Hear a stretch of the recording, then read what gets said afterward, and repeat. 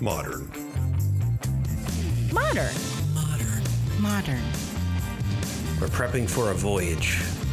Modern. The force of an old-fashioned equals whiskey mass times bitters acceleration. Why don't you make that a double? Modern bar cart. What's shaking, cocktail fans? Welcome back to another episode of the Modern Bar Cart podcast. I'm your host, Eric Kozlik. This episode is part of our Bar Cart Foundations series, where we take kind of these deep dives into the most essential or pressing topics in the cocktail and spirits world. As opposed to our more long-form interview episodes, these episodes tend to be more medium form, but they're extremely nutrient dense. This is also a bit of a mailbag episode because it was inspired by a question from one of our listeners. Here at Modern Bar Cart, we get tons of emails and social media questions about cocktails, spirits, and home bartending, and we love this. So if you've got a burning question, don't assume that you're inconveniencing us by getting in touch. Just open up your email, send us a quick note at podcast@modernbarcart.com, or hit us up on Instagram or Facebook at Modern Bar Cart. We will be happy, more than happy, to help you out. Case in point, Hannah from Riverside, California, hit us up via email with an intriguing question. She said, "Hey, Eric, huge fan of the podcast, hoping you might be able to help with a spirits-related question I just can't seem to figure out. Recently, my husband and I have been getting into brandies from around the world. Some of the fruit-based brandies we've run into say Eau de Vie on them, and some don't.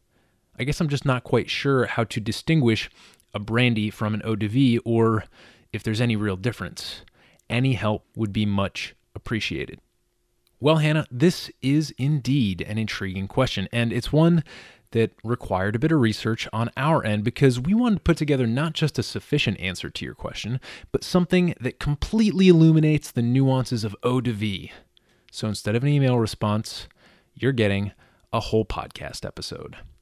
But before we take a deep dive into the world of Eau de Vie, I think it would behoove you to make yourself a drink. This week's featured cocktail is the Chuflay, which is the national cocktail of Bolivia. You may remember that this drink was mentioned in our episode where I interviewed Carly Steiner of Himitsu, who is a huge fan of this drink, partly because of her affection for Singani, which is the base spirit. Singani, of course, is an Eau de Vie, and we'll talk about it and many of the other popular Eau de Vies later in this episode.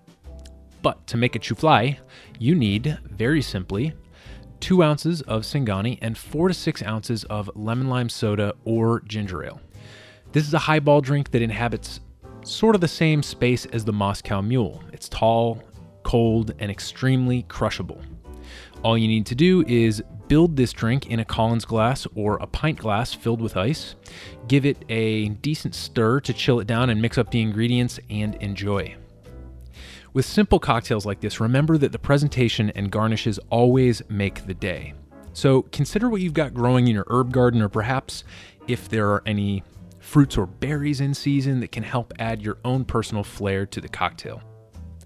And now that we've braced ourselves for this globe-trotting journey through Eau de Vie with a refreshing drink, let's charge right in.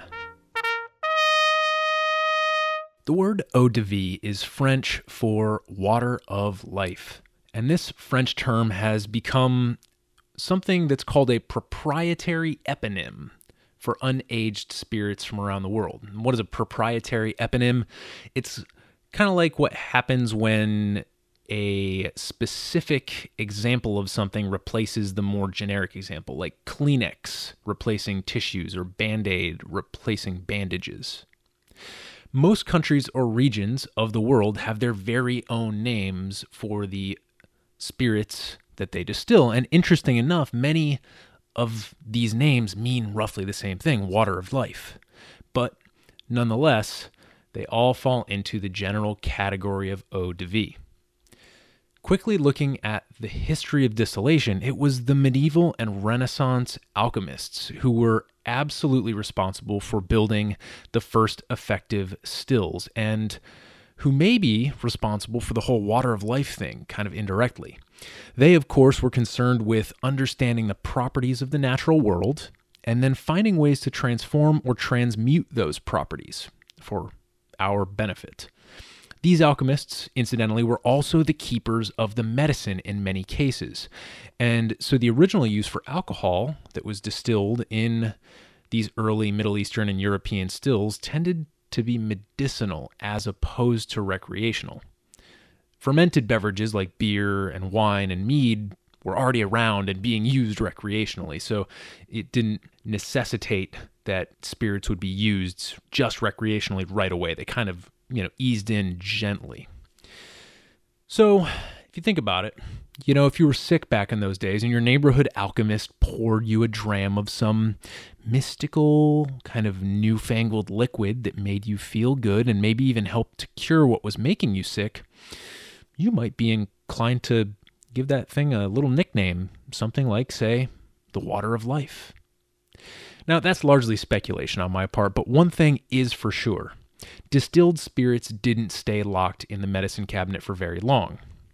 As the technology spread across Europe and Asia, everyone developed their own version of eau de vie using whatever was growing in their neck of the woods.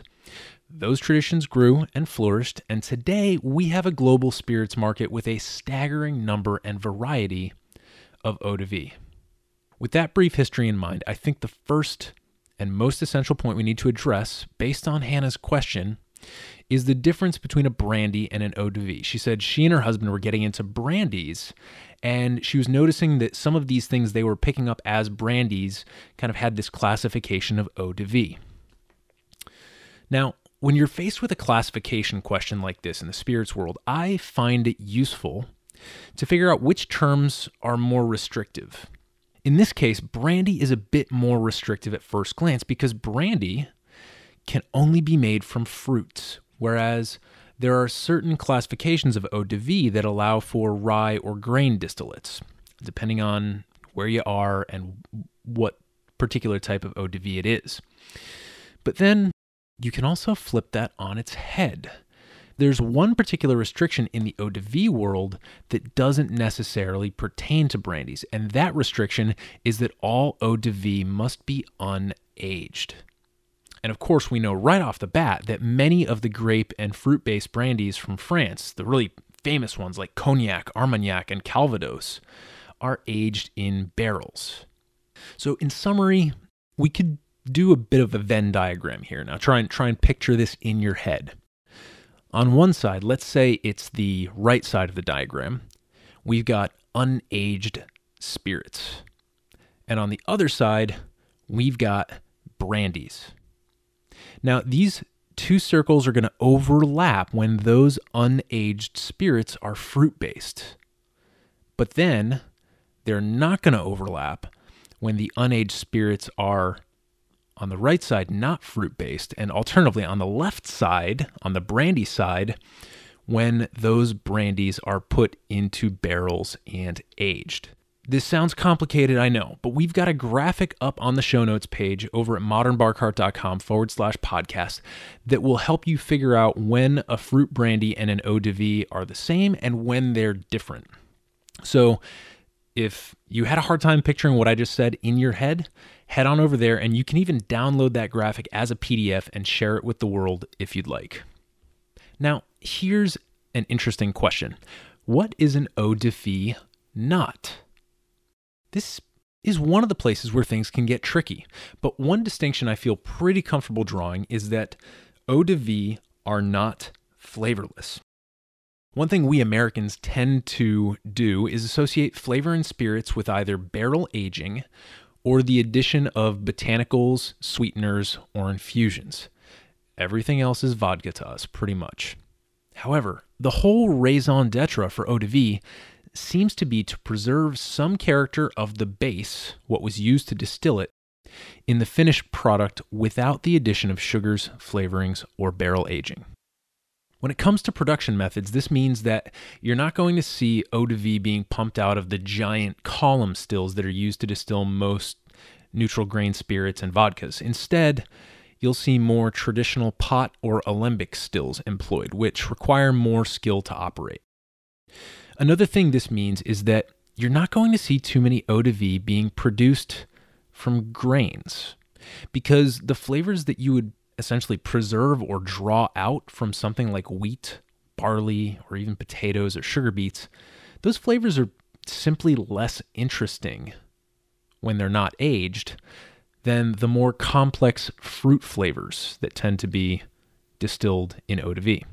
That's why you see these base grains used mostly in vodkas and whiskeys, where the goal is generally either to strip the flavor out or, alternatively, to let the barrel do the work. So, you encounter the occasional grain-based eau de vie? Yes, rarely.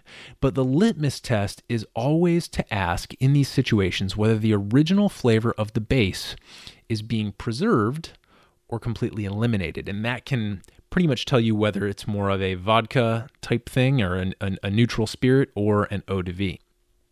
Now, at least in my opinion, there are a couple edge cases in this category. One of them would be aquavit, which is a Scandinavian eau de vie. And even though aquavit is a generic term that does indeed refer to certain unaged fruit brandies, eau de vie, it also encompasses many varieties that are infused with dill and spices, which means it's not a strict eau de vie. In those cases, it's definitely closer to a gin. And then there's cachaça, which is an unaged Brazilian spirit used most famously in the caipirinha cocktail, which is like a rustic mojito. Now, I'm just not enough of an expert on sugarcane to tell you if it falls into the category of those bases with great flavor that you want to preserve, or whether it's more of the flavorless variety of bases. But my sense is that in the end product, you might be getting more of the microbiome of the distillery on the palate than the characteristics of the cane itself. So probably less of an eau de vie, more of a neutral spirit. Now, cachaça fans out there, please prove me wrong. Always happy to publish amendments to the episodes if I find I've told folks the wrong thing, but I'm going to follow my gut on this one, and I'm still going to list cachaça as an edge case. Finally, we've got poitín and moonshine, which are distilled unaged spirits from Ireland and the United States, respectively. Starting with poitín, there's a couple reasons why I'm a bit hesitant to put it in the eau de vie category entirely. First, there are some variants that by law allow the additions of flavors and aging, which puts those varieties out of the running entirely. And second, the base grains it employs usually aren't the kind of fruity, flavorful things you see in continental eau de vie. But if you were to come across a poitín that doesn't attempt to bury the flavor of its base grain and is not aged, I think you could probably make an argument that it might qualify as an eau de vie. The same pretty much goes for moonshine. It can be made from almost anything. So when a moonshine distiller here in the US manages to capture the essence of his or her raw materials without additives, I think you've got an eau de vie. But it's usually a moot point. Here in the US, shine is shine, and we ain't got no use for no fancy French classificators. Speaking of classifications, one trend in the European Union especially is to give geographic and other legal designations to distilled spirits, including eau de vie. And I should say this is not just distilled spirits, it's wines, it's beers, it's foods. They do this with pretty much anything you can consume. This has a couple of effects. One is that it necessarily restricts supply, which increases prices, right? We know basic supply and demand. Because if a spirit can only be created in a limited region, then there's a ceiling on how much can be made. And secondly, it increases prices by confirming the authenticity of the product, as well as via the enforcement of rigorous quality restrictions, mostly pertaining to ingredient sourcing and how long things must be fermented and or aged if we're talking about spirits. If you want to check out how these geographic designations are really heating up the global marketplace as our current administration is spearheading this crazy trade war, we're going to link to a podcast in the show notes page by an NPR economics program called The Indicator. That episode uses a cheese case study to show how these geographical designations, some of which are being enforced on eau de vie, can impact both producers and consumers around the world. Now, one last thing I want to do before we wrap up this episode is give you a summary of the world's most popular eau de vie, grouped by their base fruits. And we have an entire list of these over at the show notes page. So if you want to figure out what word I'm saying, how it's spelled, or if you just want a refresher and you want everything in one place, again, head over to the show notes page. We've got that Venn diagram. We've got this list all there for you as a resource. We'll start in the world of grapes, which is probably the most dominant type of eau de vie in any country or region that produces a lot of wine. And this is mostly because the unused grape sludge that gets strained out of the wine, a substance called pomace, can then be distilled just like a mash used to make a grain-based spirit. In France, of course, we've got eau de vie, right? That's like the Kleenex, the OG eau de vie. In Italy, this same spirit distilled from different grapes is called grappa, and in Spain it's called aguardiente, which translates to firewater. Heading over to the New World grape producers, we've got Pisco and Singani from Peru and Bolivia respectively. These growers tend to operate at high altitudes, right there in the mountains, and you'll often hear it said that this really helps the distillers preserve the qualities of the grape in the finished product. Then in Greece and Albania, you've got raki. Now here's another spot where it gets a little tricky. For the most part, in Greece and Albania, raki is precisely an eau de vie by the definitions set out in this episode, but in other places in the Mediterranean, like Turkey, raki refers to a sweetened anise-flavored drink. So you've got to be careful depending on what country you're in. This is also true in the Balkans, where any sort of eau de vie, grape or otherwise, is called rakia. So just throw in an A on the end of raki. Finally, a nod to the grape-producing regions in Africa. In Sardinia, the grape-based eau de vie is called abbardente. Moving on to the fruit-based eau de vie, there are some pretty fun and noteworthy ones. In Germany and Switzerland, you've got Kirschwasser, which is cherry-based. It literally means cherry water. You've got Poire Williams in France, which is pear-based. And in Eastern Europe, you've got Slivovitz, which is distilled from the damson plum. I've actually had the chance, just randomly, to try Slivovitz once, and I thought it was very yummy. Last but not least, we've got the sort of all-encompassing brandies and eau de vies that can be made from any number of distillates. And with these, oftentimes what you'll see is that they'll have that generic name accompanied by the flavor that it kind of invokes. A perfect example is Schnapps, which is another German, Swiss, Austrian product that can be made from any number of fruits. And then we've got the Eastern European Palenka, if you're in the Czech Republic or Slovakia, or Palinka if you're in Hungary. Same deal, these are all kind of generic names with variants that can be made from different bases. In Armenia, this category is called Ogi. I may be pronouncing that completely wrong. And finally, in India, Sri Lanka, and the Middle East, the generic name for your unaged distilled spirits is arak, which can be made using anything from palm hearts to coconut. We've got this entire list of countries and their respective eau de vie available on the show notes page, as I mentioned. So please head on over there, check it out if you need a refresher on what bottles you should be looking for on your next trip abroad. By the way, here at Modern Bar Cart, it is our policy to always accept weird foreign spirits in the name of research, so if you happen to pick up a bottle for us, we wouldn't turn you down. Returning to Hannah, you all remember Hannah, right? She's the one who opened this whole can of worms. I hope this episode has effectively demystified the difference between brandies and eau de vie. And if you were hoping for more of like a one-paragraph answer rather than an entire podcast filled with Venn diagrams, alchemists, and strange-sounding foreign spirits, I guess all I can say is, I'm sorry, we got a bit carried away.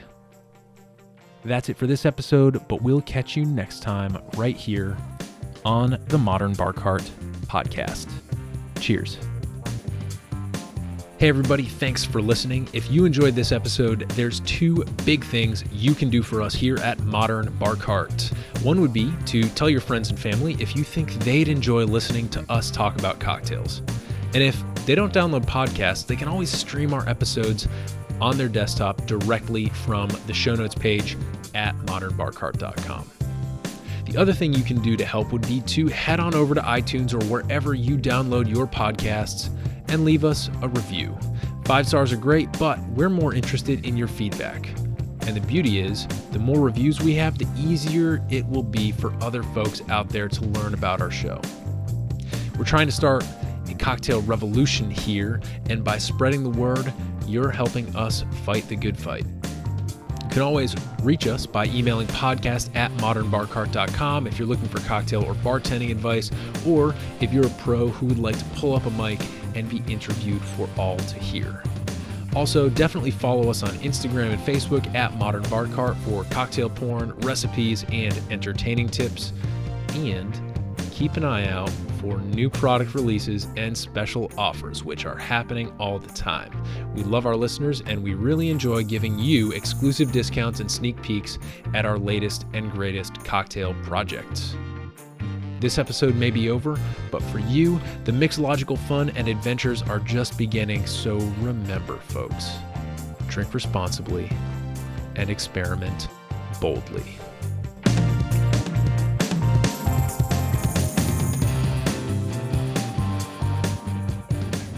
This episode was made possible with editing and production assistance by Samantha Reed, an excellent question by our listener Hannah in Riverside, California, and one badass Venn diagram by yours truly. This has been a Modern Bar Cart production, copyright 2018.